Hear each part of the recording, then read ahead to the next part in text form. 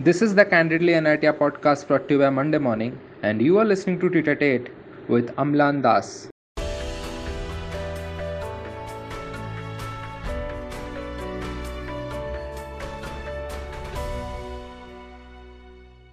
Amlan Das, a PhD scholar from NIT Rourkela as well as an advisor at the Institute Counseling Services, has been a catalyst of several important changes in the Institute.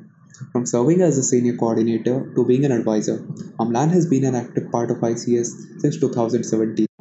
He has brought forth and witnessed several catapulting changes in the organization. Also, being a research scholar, Amlan has miraculously managed to juggle academics and co-curricular very smoothly. Recently, Team Monday Morning caught up with him and had an engrossing conversation regarding various milestones in his life. To mention his amazing academic journey. Listen to the podcast for an insightful trip down his memory lane. Can you tell us something regarding your early schooling and childhood? Okay. Thank you for that question. So, I'm basically a Rourkelite. Rourkela is my birthplace, my hometown. I have completed my entire schooling life in Rourkela. From my standard one to standard 12, I studied in St. Paul's School, Rourkela. So my entire schooling has been there in a one school or one place in a total all boys environment. Like St. Paul's at that time, during that time, it was only for known for his boys school.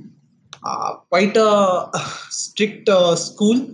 Good values were nurtured there.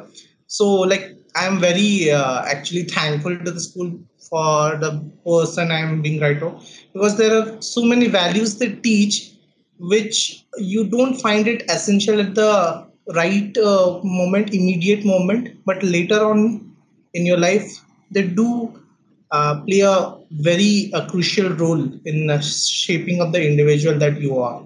So after completing my schooling from St. Paul's, Rourkela, I gave entrance exams for medical as well as engineering. Uh, Unluckily, I was not that good at mathematics, even though I had an aim for medical. I was not that good in mathematics, most comparing to biology. So even though I got a rank in medical, but it was a dental seat, and my parents were not that much in favorable dental seat because a dental seat, even though it is a government, you have to pay so much amount. Like it was like my father was the only earning member, and coming from a normal middle class family, it's very difficult to pursue. So we he thought of giving me in engineering, because those days engineering was quite having a good amount of craze, and it's like you invest 4 years of your life and you get a good job and get settled. That was the motto somehow, and this motto was explicitly being highlighted by the coaching institutes. So I got admitted into mechanical engineering. In presently, my institution is known as GIT University. It's located in southern part of Odisha, near the border of Andhra Pradesh, in a city, a small town or village called Gunapur. So it was known for its environment because it was all totally a controlled, closed environment. You didn't have much places to move around or enjoy, like shopping malls or restaurants. So parents used to send their kids with the notion and the objective, yes, that my child would be free from any external influences like cinemas or what and other things which may divert them from away from studies, and in this controlled environment they can have a good education. Coming to the facilities of NIT Rourkela, so coming that I would say, like, we have limited facilities. Like if I can list out, in Institute of National Importance, we have two scanning electron microscopes, one transmission electron microscope. So presently, only one scanning electron microscope is working. Like as of now, presently. as of today date. Only one scanning electron microscope is working, which is a metallurgical institute. And that is one of the oldest. That is that much old. Like during my BTech, when I used to do BTech 2007 and 8, uh, then I had visited NIT for some work. That machine was operational before then as well. So it is that old. It means almost around 10, 15 years old. The newer equipments, especially FEACM and TEM, they are now presently non-functional. So for a research scholar who is of experimental background, it's really very difficult when such major equipments are like under non-functional conditions, or there are many equipments which we don't have in our position. We have to either go for other institutes, or you have to send the samples there. You have to do something else. So not kind of easy way. So that is difficult in the means considering that the present scenario is very competitive.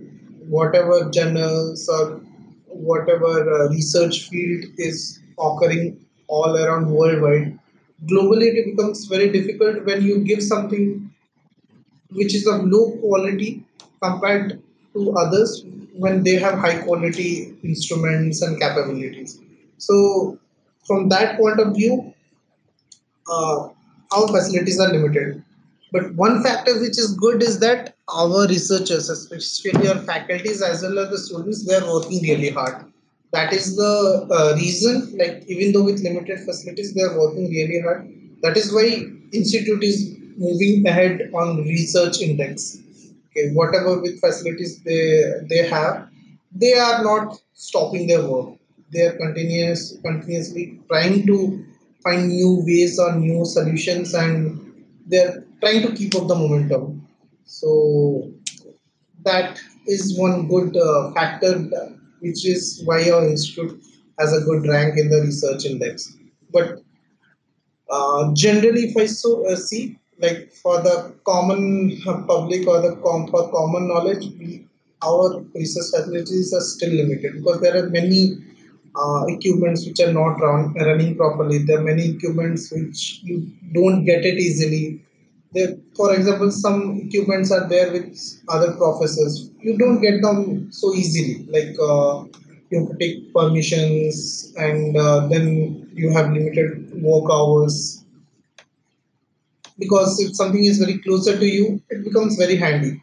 Okay, and if something is far off and it is given with limited access, your work really doesn't get on with easy flow. So, being a PhD student, you have been quite active with student activities and ICS, whereas most students generally indulge in academics mostly.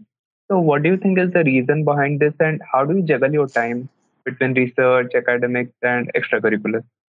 Thank you, Anujit. So, like generally for a PhD students, the main and the only, not the main, I'd say the only concern is academics. All are focused like they have to complete their PhD work. They have to finish their thesis in the stipulated time. Stipulated time means totally for completion of your thesis, you get a time period of maximum of 8 years. But 5 years is the time period till which you get institute fellowship. Like if you are an institute fellow, you will get stipend for 5 years. So most of the people try to finish it within 5 years so that comfortably they can go away. So now the issue is depending on the type of research people do. Some for them like people like us who have equipments, you have to be dependent on materials and so many factors. So it is quite time consuming process. For people who are into the theoretical background or computational or numerical background, things are a bit easier for them. Not totally easy, but bit easier in the sense they have resources only as far as limited to computers or servers or high process computing facilities which is available to them.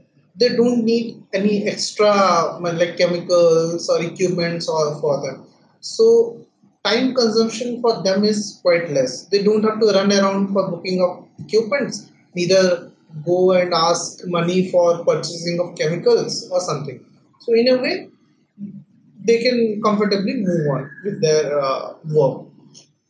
So depending on that, people generally PhD people don't develop an interest that because they want to focus on their work and complete it and go away sooner. Because at this juncture of their career, when they have already seen the bachelor's as well as master's life, some people just there is a declination of interest towards this co-curricular activities because they've already experienced that part of life. So, coming to the next question, can you share some of your enriching experience as the senior coordinator of the ICS and briefly describe your current role as the advisor of ICS? Thank you, Mohit. So, let me start with the year 2017. So, to be descriptive enough a bit, we were 14 coordinators and many notable members like Aratrika, Avratej, Ashmita, many were there. One PhD scholar like Kishore, he's presently faculty assistant professor in VIT. He's now there. He was my senior, like in PhD, 2 years senior. So he was there. So 14 coordinators were there and 170 mentors were there. So then, like the concept of having 14, I had simply no idea because it was something entirely set up by Monday morning. But I thought that the whole idea behind it was that we can have something of a democratic kind of movement in the organization rather than having a single person to handle it all, which generally the is the structure with all other clubs. So initially it was a bit difficult, like getting all the 14 members to congregate at a single place because there was no office then for ICS. Whatever we used to do, it was in the seminar hall of mathematics. We had to request Professor Bhakti and he will arrange because it was the starting times and there was a lot of enthusiasm behind it. So it went a little bit up and down because most of them were final years and quite notable. What we say means all placed people were there and they were quite busy. But still, like I'm appreciative of the fact that they came around to give time was not actually we framed the aims and objectives and we classified like how the structures will be. We did some bit, not too efficient, I would say, but with that limited amount of time, we knew factors like this new wholesome idea. We tried to do something.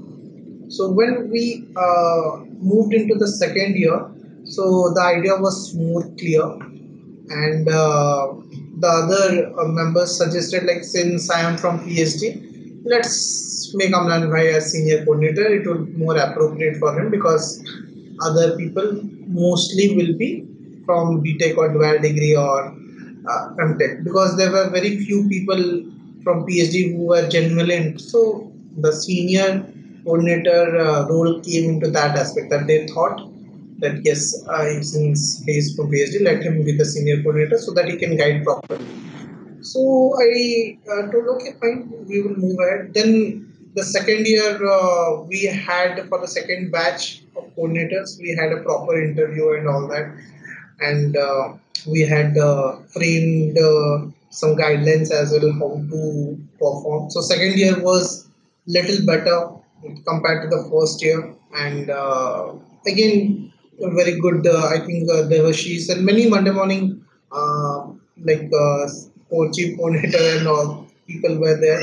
So the relation between ICS and Monday morning is like quite long because many people from Monday morning they are as well as whether it is the chief coordinator or technical coordinators, they have been a part of ICS in the important roles.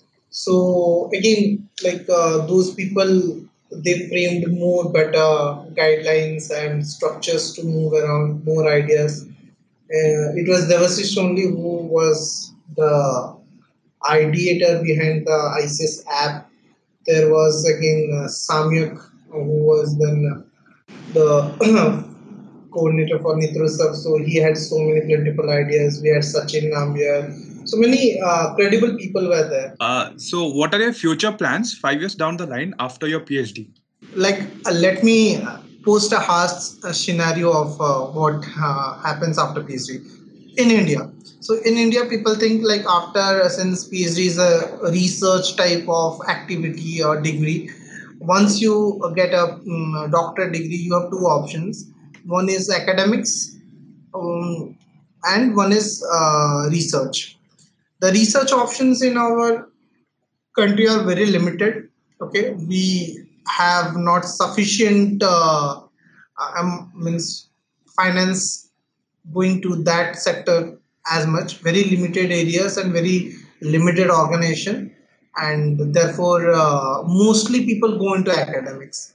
Mostly, like I will be looking for a position where, like, other than the academic aspect, I can get to like show my managerial or administrative skills, because that is something which I have accumulated throughout the last 10-12 years of my life. So that would be quite helpful. But mostly people go into academics.